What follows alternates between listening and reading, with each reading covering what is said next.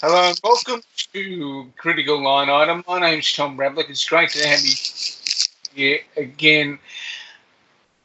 We constantly look at uh, various issues in the political arena, in the public domain, as being somewhat trivial or sexed up or dealt with inappropriately.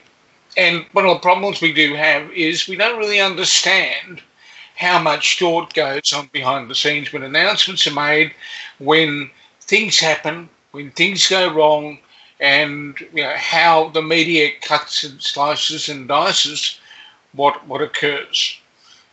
There's also issues about the way in which politicians may or may not be advised properly in dealing with particular policy items as well as dealing with crises. Now, someone who's had a bit of experience in dealing with sound policy analysis as well as dealing with crisis management is Darren Barnett. He's been in journalism, he's been in policy advice, and he's helped various people who were candidates or sitting members work through various issues. Darren, thank you for joining me. Thank you, Tommy. Thank you for having me on your podcast. Absolute pleasure. Now, there will be people who don't know who you are. Obviously, those who watch Sky News and have seen you in practice over the years know where you come from. What's the post-it note version of your career? So I am a Melburnian by birth, and I was there for probably the first 30 years or so of life. I went to university in Melbourne.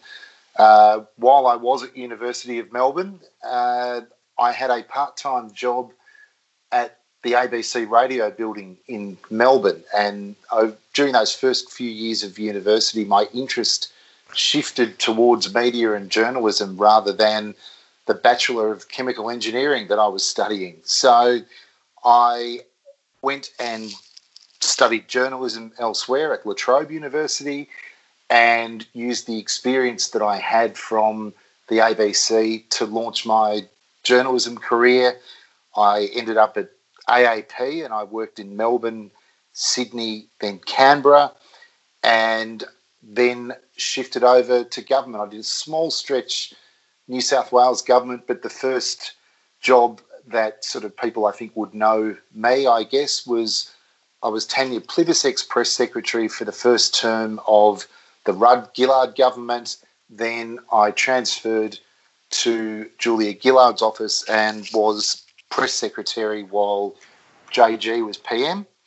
Then after 2013, I started my own consultancy that took me to various places around the country, did the Braddon by-election for Labor, and after getting back from there, as a result actually of living in the seat of Wentworth and my wife is a GP, I ended up running the campaign for Kerryn Phelps in Wentworth, the by-election, stuck around and did the general election, but my company also did the campaign for Zali Steggall in Warringah. So my background is journalism, but largely wire journalism, which is quite anonymous. Then as a staffer for ministers, the PM and independent candidates. But myself, probably I'm not very well known, but some of the people that I've worked for have had some very good wins, some crushing losses, but you learn as you go and the political dynamic is always changing. That's one of the things that I did want to talk to you about today, because one of the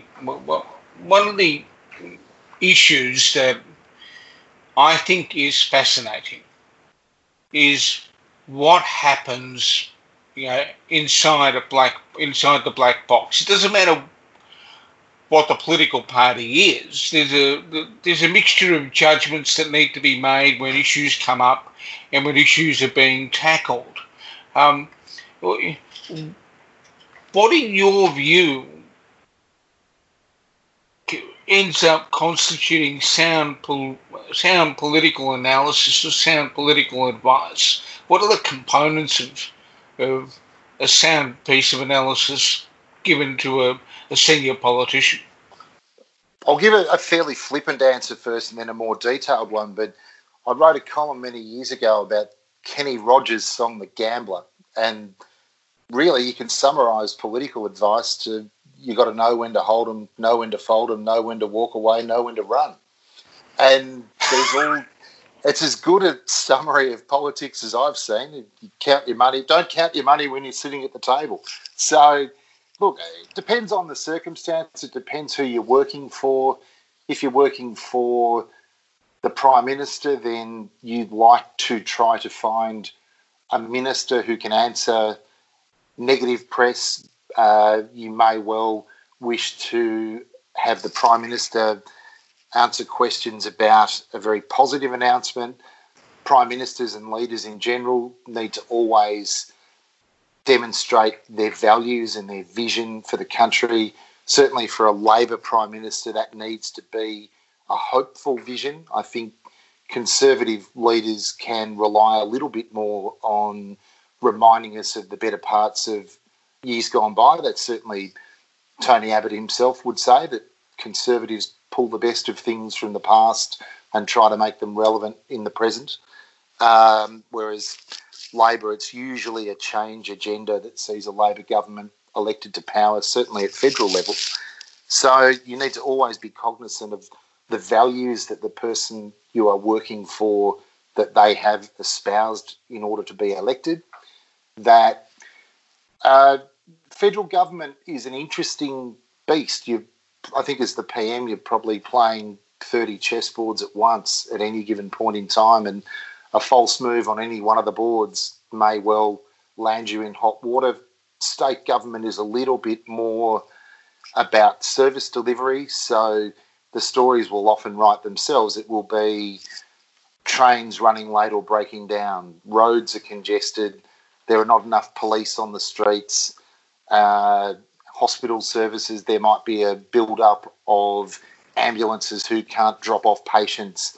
The state government is a rolling audit of service delivery. But Prime Minister, you're managing key relationships with domestic and international stakeholders, including presidents and prime ministers of other countries. And I'm sure that your listeners would be keeping well across ongoing events where we are positioned somewhere in an argument between China and the US. And they're obviously, the US has been incredibly important for us strategically and will continue to be so.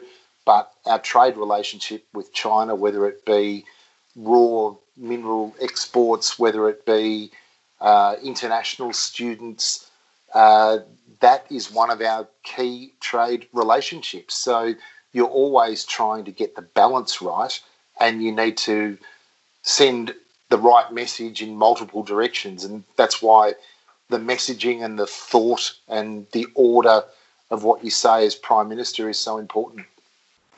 If we take what you've just said, I mean, what people hear is what has been thought about. Now, we can argue about whether or not a particular politician or a particular PM over 2 decades has handled everything perfectly in the public domain. But somewhere in the back room, there will always be a kind of a SWOT analysis. What are the strengths and weaknesses of the situation? What are the opportunities that we've got? What are the threats that we've got in place? So how, when you're sitting in there as a media advisor looking at all of the agendas, how much of that kind of analysis do you need to put in before you start to have the conversation? Here's where we need to start positioning tone. Well, if you're going to do a press conference, then it's the press secretary's job to, and there's not a fixed number of topics, but it's certainly always going to be more than half a dozen and probably no more than a dozen of questions that are likely to come up, and your idea, having consulted with relevant policy staff, of what the answer might be or should be. And you often see those briefs out to MPs and ministers leaked to the press, the lines for the day. It's kind of that sort of approach. But with a PM, the Prime Minister reserves the right to use those lines or not use those lines as they see fit. So, you always have to be mindful that you are providing advice and that people will be able to use that advice in their own way. But the worst thing for a press secretary is if a question comes completely out of left field, you have not imagined that that question may come up, and you therefore leave your boss like a deer in the headlights.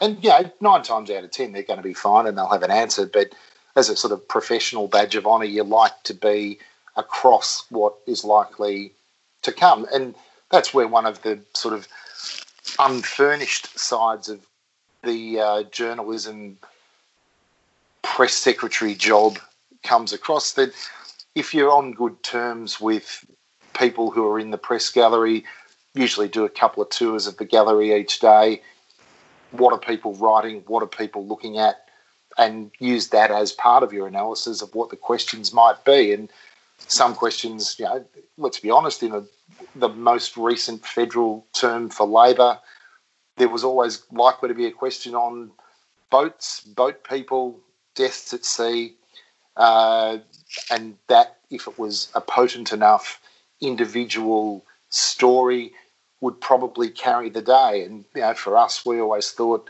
if the story was about immigration and boats, it was not a day that we would win. Whereas more traditional strong suits of Labor, if it was a story about health, if it was a story about education, then that was more likely to be well received by the public as a positive government and Labor story. So you're always trying to think of what the story of the day should be in your own mind, but you always have to be across the fact that it can be derailed by really just about anything. And it may be, for Prime Minister Gillard, at one point it became, did someone throw a sandwich at your press conference today?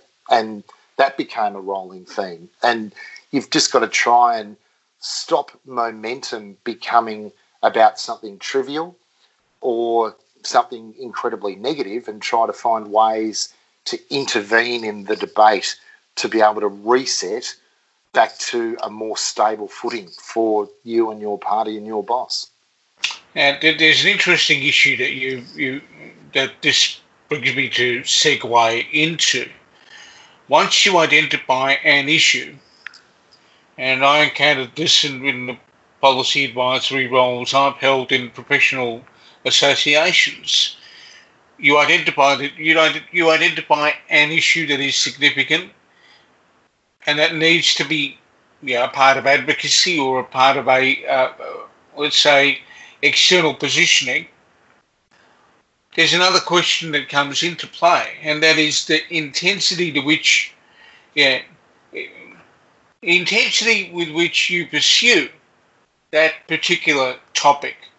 It's a bit like, the sliders on a mixing desk in a radio studio. How do you choose whether you park the slider at 5, whether you go all the way up to 10? Well, look, I think you've just got to play by feel, really. You usually get a feel from the nature of the questions from journalists and the chatter before the press conference as to how hard they're prepared to go, and whether there's a capacity to sort of launch a short, sharp, one-line response that will make someone else be cast in a slightly lesser light. But you've got to be careful with Prime Minister as a job, for example. You don't necessarily want to be the person who provides that sort of snide commentary. Some of the more successful or more long-term governments say, and really I think it's reasonable to say the Howard government's the gold standard in the last 20 years. No one else has managed to maintain that role as leader for anywhere near as long as Mr. Howard. But he had people such as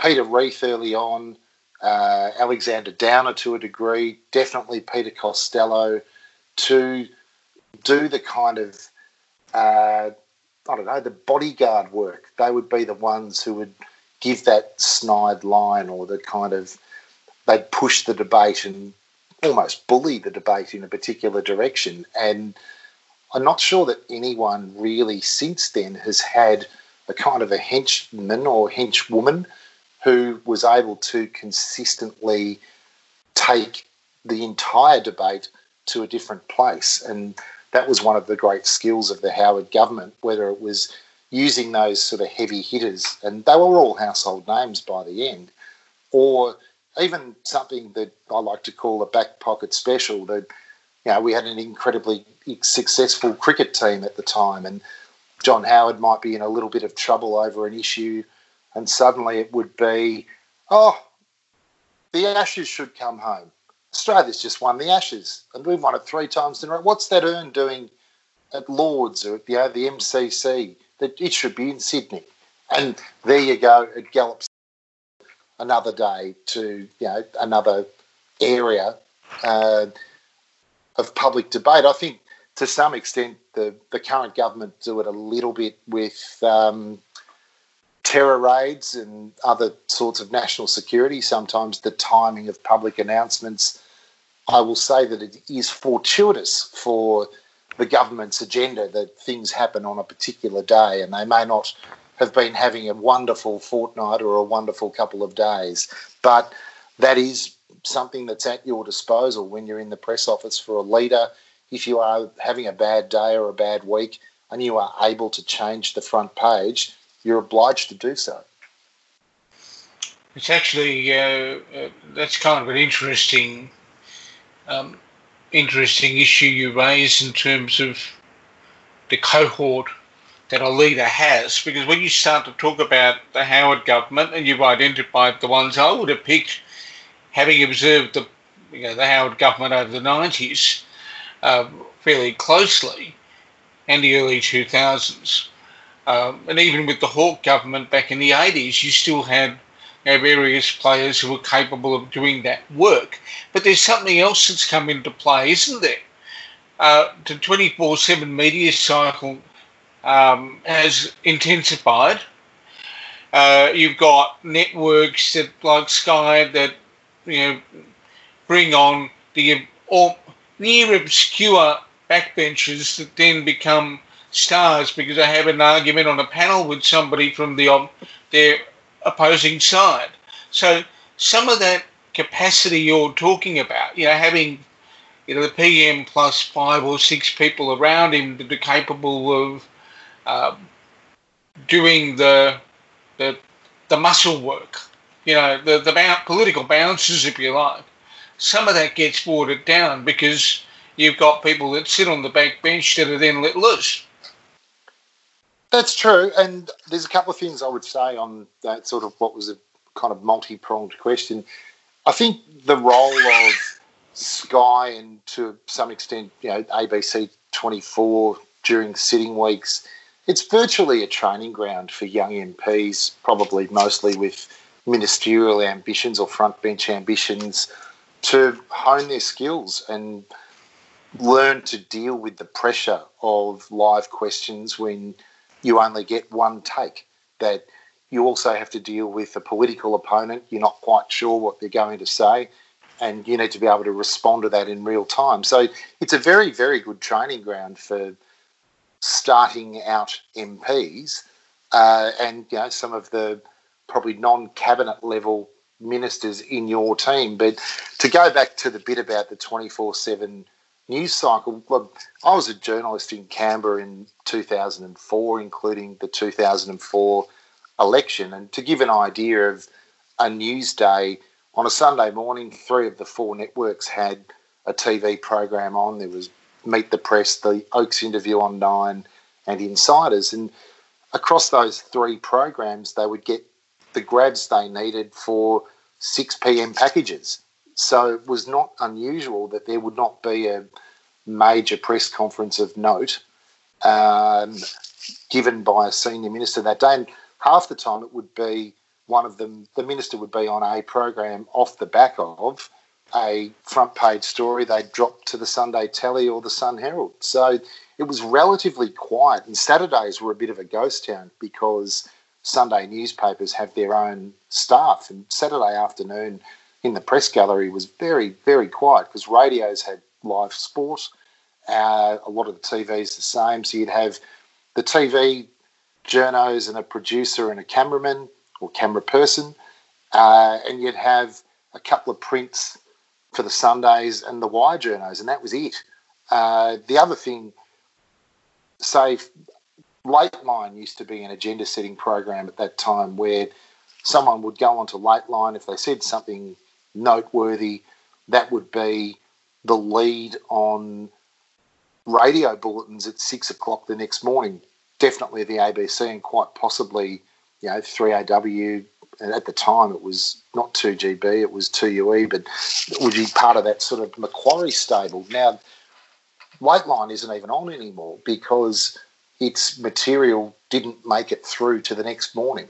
That everything needs the date stamp of that day, and there's, MPs are out and about for very early starts. They always went through doors at 7:15, but there would be a slot on, Sunrise or Today Show or Sky's breakfast program. ABC breakfast rates quite well now.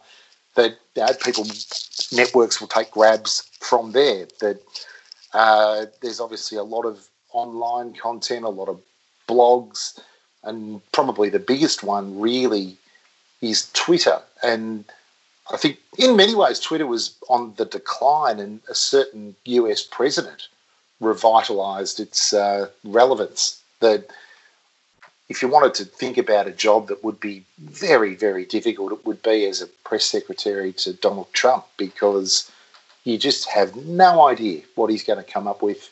You have no real idea. You're basically redundant as press secretary to Donald Trump, rather, because he doesn't need anybody. He just sits there and tweets all morning. He does, but he also he's also not bound by truth, frankly. And that's not to suggest that all politicians historically told 100% of the truth 100% of the time. But I think Trump, number one, his capacity to change the front page is actually quite remarkable. But it's also worth noting that he doesn't feel bound by any type of conventional truth. He will just call it as he sees it. And really the difficulty would be if you were his press secretary facing the White House pack, trying to justify what he had tweeted that day as being credible. And the daily briefings that used to be part and parcel of the press corps in Washington, they don't happen anymore. And you saw the first fellow, Mr. Spicer, and then Scaramucci was there for a short amount of time. I think Hope Hicks had a turn. There was another woman with a hyphenated surname whose name escapes me at the moment. But they had a hell of a time trying to justify what the president was doing and saying, and now they've dispensed with those briefings altogether. And I don't think that's great for democracy. I think answerability is important, that Trump may well hold some form of press conference in the Rose Garden or wherever he is, probably more frequently than other presidents have done. But we don't get the detailed answers and information out of the US press corps that I think historically we did. And that's a dangerous precedent for democracy, really. What you've also said is there'll be people around the place that use what they see in the US as a cookie cutter, as an example of what it is that they want, that they can get away with if they play a similar kind of game, which is an important point you make. In terms of the domestic scene, Darren, and we're mindful of the time at the moment, we've had a week of Labor having to manage a fairly interesting crisis. If you look at the political dynamic of this, it's happening to an opposition. It's happening to what you might call the B team at the moment. Putting your advisor's hat on, how do you manage that kind of thing a year and a half out, just about from a federal election?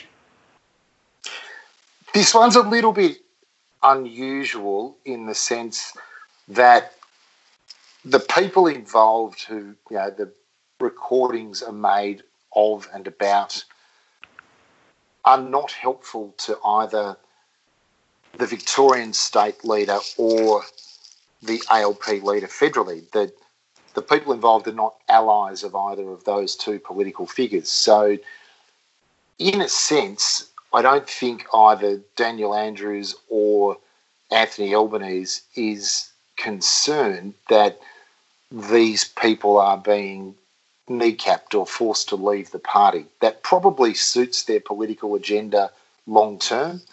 I do not know who has set up the recordings and leaked them out. And I do not know. I'm not actively involved in Victorian politics in any real way, shape or form, to be honest. And I don't know who has orchestrated that. But I certainly think that given we've got COVID, we've got National Cabinet, we've got a whole bunch of things that are fairly unprecedented as part of the national and state political discussion, this isn't a bad time to air your dirty laundry. And it's still a long time until the next election, whether it be state or federal, and the people involved and the political relationships that they have. And I know, some of the main figures, they cross the barrier, the old traditional barrier of left and right within Labor, and trying to build a power base.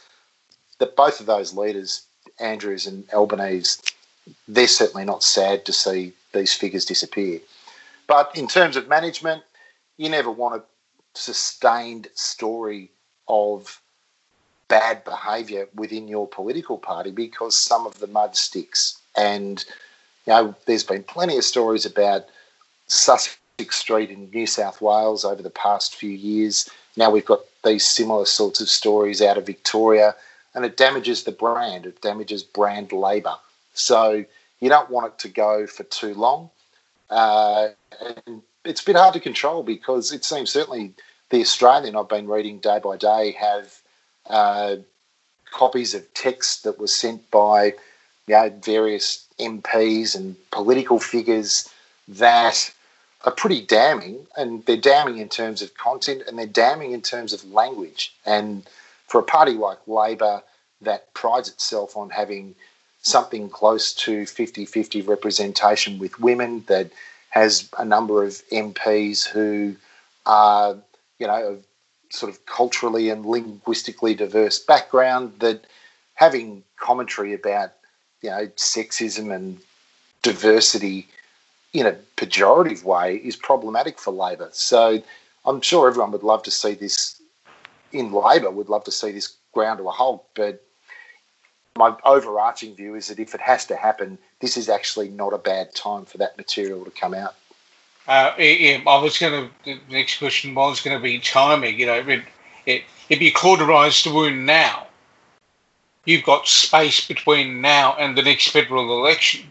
Absolutely. And the power yeah, that's right. And the power has to realign. So the numbers that sit with the people who are being discussed, and I'm just mindful for sort of potentially legal reasons, I guess. I just don't want to mention names, because I don't pretend I've only read media reports on all of this. So, but their numbers will redivide, and they'll drift back probably closer to their traditional left and right homes.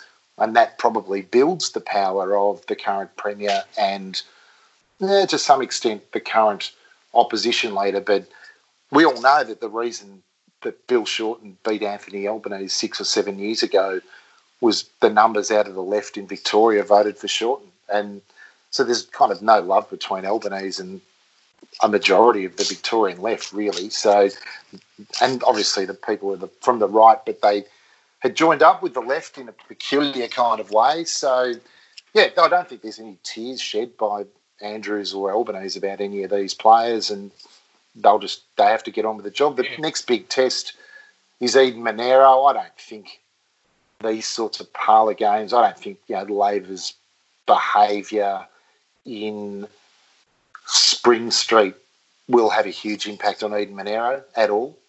I don't think they would have any idea. Most people in Eden Monero would never have heard of the protagonists. I think it's far more likely that it's a bit like the GFC. I think it's really hard for the government. I think they've done a good job in the same way that I thought the Rudd government did a good job during the GFC, that if the crisis doesn't hit as acutely as people thought then a suggestion comes that maybe the government overcooked the goose in preparing for the onset.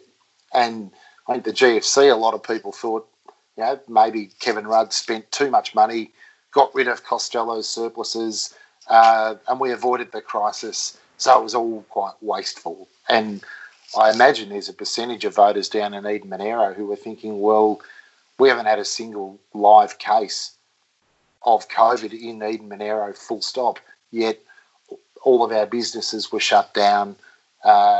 This is off the back of some catastrophic bushfires over summer. We're already struggling, and this just makes bad matters worse. Now, I don't think that's an overly fair assessment. I think the government did a good job of trying to cushion the impact of COVID, but equally I can understand why a small business owner in a small country town on the Monaro Plains might be feeling that life is very, very tough right about now. In the situation of a pandemic, Darren, you and I both know what the statistic is.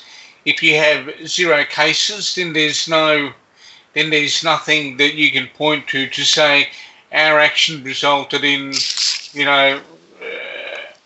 anything other than saving lives. If you had an extraordinary number of cases of COVID in Australia and a greater number of fatalities, people would say, well, why the hell didn't you do more? So 0 in terms of caseload in a particular part of Australia would make people feel bad, or at least hurt. But the point you're making is the whole objective is to keep this thing to 0. But given that you've kept it to as 0 as much as you possibly can, some people will wonder whether it was all worth the effort. Yeah, you're between a rock and a hard place. And I know today, just of all people, my mum sent me an article, but Florida today reported 3,207 additional coronavirus cases. Now, that's more than we have in the whole of Australia, I think. Well, certainly, the number of deaths in Australia is still sitting around that 100 mark. The way that COVID is impacting life overseas is truly extraordinary and heartbreaking. In the US, there are just so many cities and states that the numbers continue to rise. Brazil is in trouble. Italy had a heartbreaking run of deaths, particularly in the north. Britain was brought to a standstill. We are very, very fortunate, and I think it's a couple of factors, being geographically so isolated, being an island nation. Same for New Zealand, and we're tucked away in the very quiet corner of the world, and that's to our absolute advantage. But COVID's real. COVID's a big deal, but as you say, it's very hard if not much has happened here to convince the public, particularly when the flip side of all of this, when JobSeeker and JobKeeper inevitably are withdrawn, that people have to start paying the full whack of their bills, their power bills, their phone bills, all the other things that are associated with everyday life. Yeah. Will their job remain? Maybe, maybe not. Lots of people are working from home. You're going to end up back in an office. Will all of the old industries survive? If they don't, what will they be replaced by?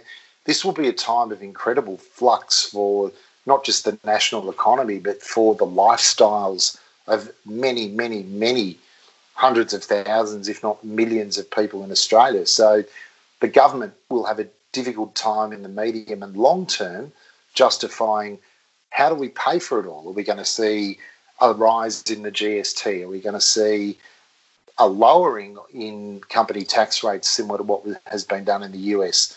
Admittedly, not because of COVID, but as part of a broader agenda that Trump had, that we're going to see a little bit of pain taken on by everybody in order to pay for this shutdown that we've had. And I think there's going to be difficult political territory ahead for the government.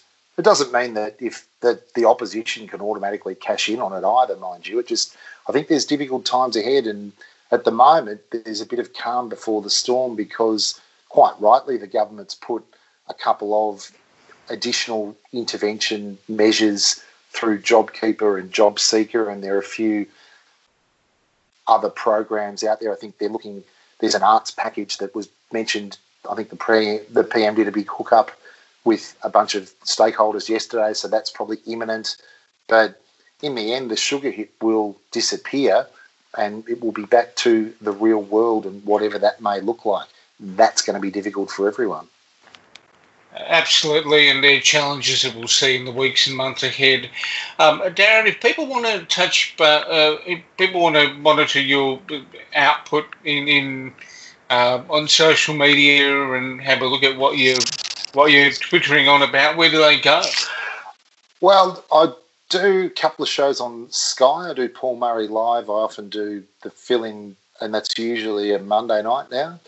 I often do Kieran Gilbert's show on a Monday afternoon.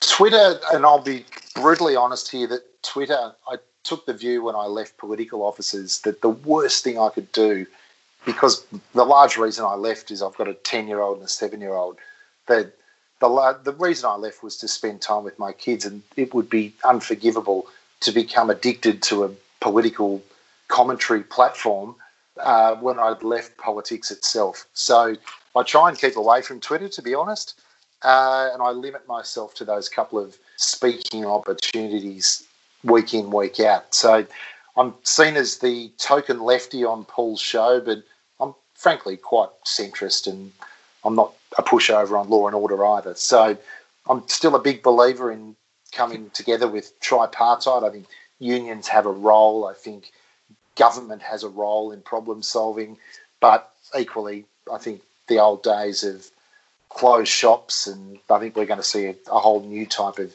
unionism on the far side, and it's already diminished in the last few decades. So progressive government, climate change, I think at the height of the bushfires was topic du jour, and now it's all about COVID and the response to COVID. So progressive government has some quiet times ahead, but difficult times ahead, and it's important times ahead. So I'll poke my head up when I can, but I think just those couple of TV appearances a week probably will cover things for now.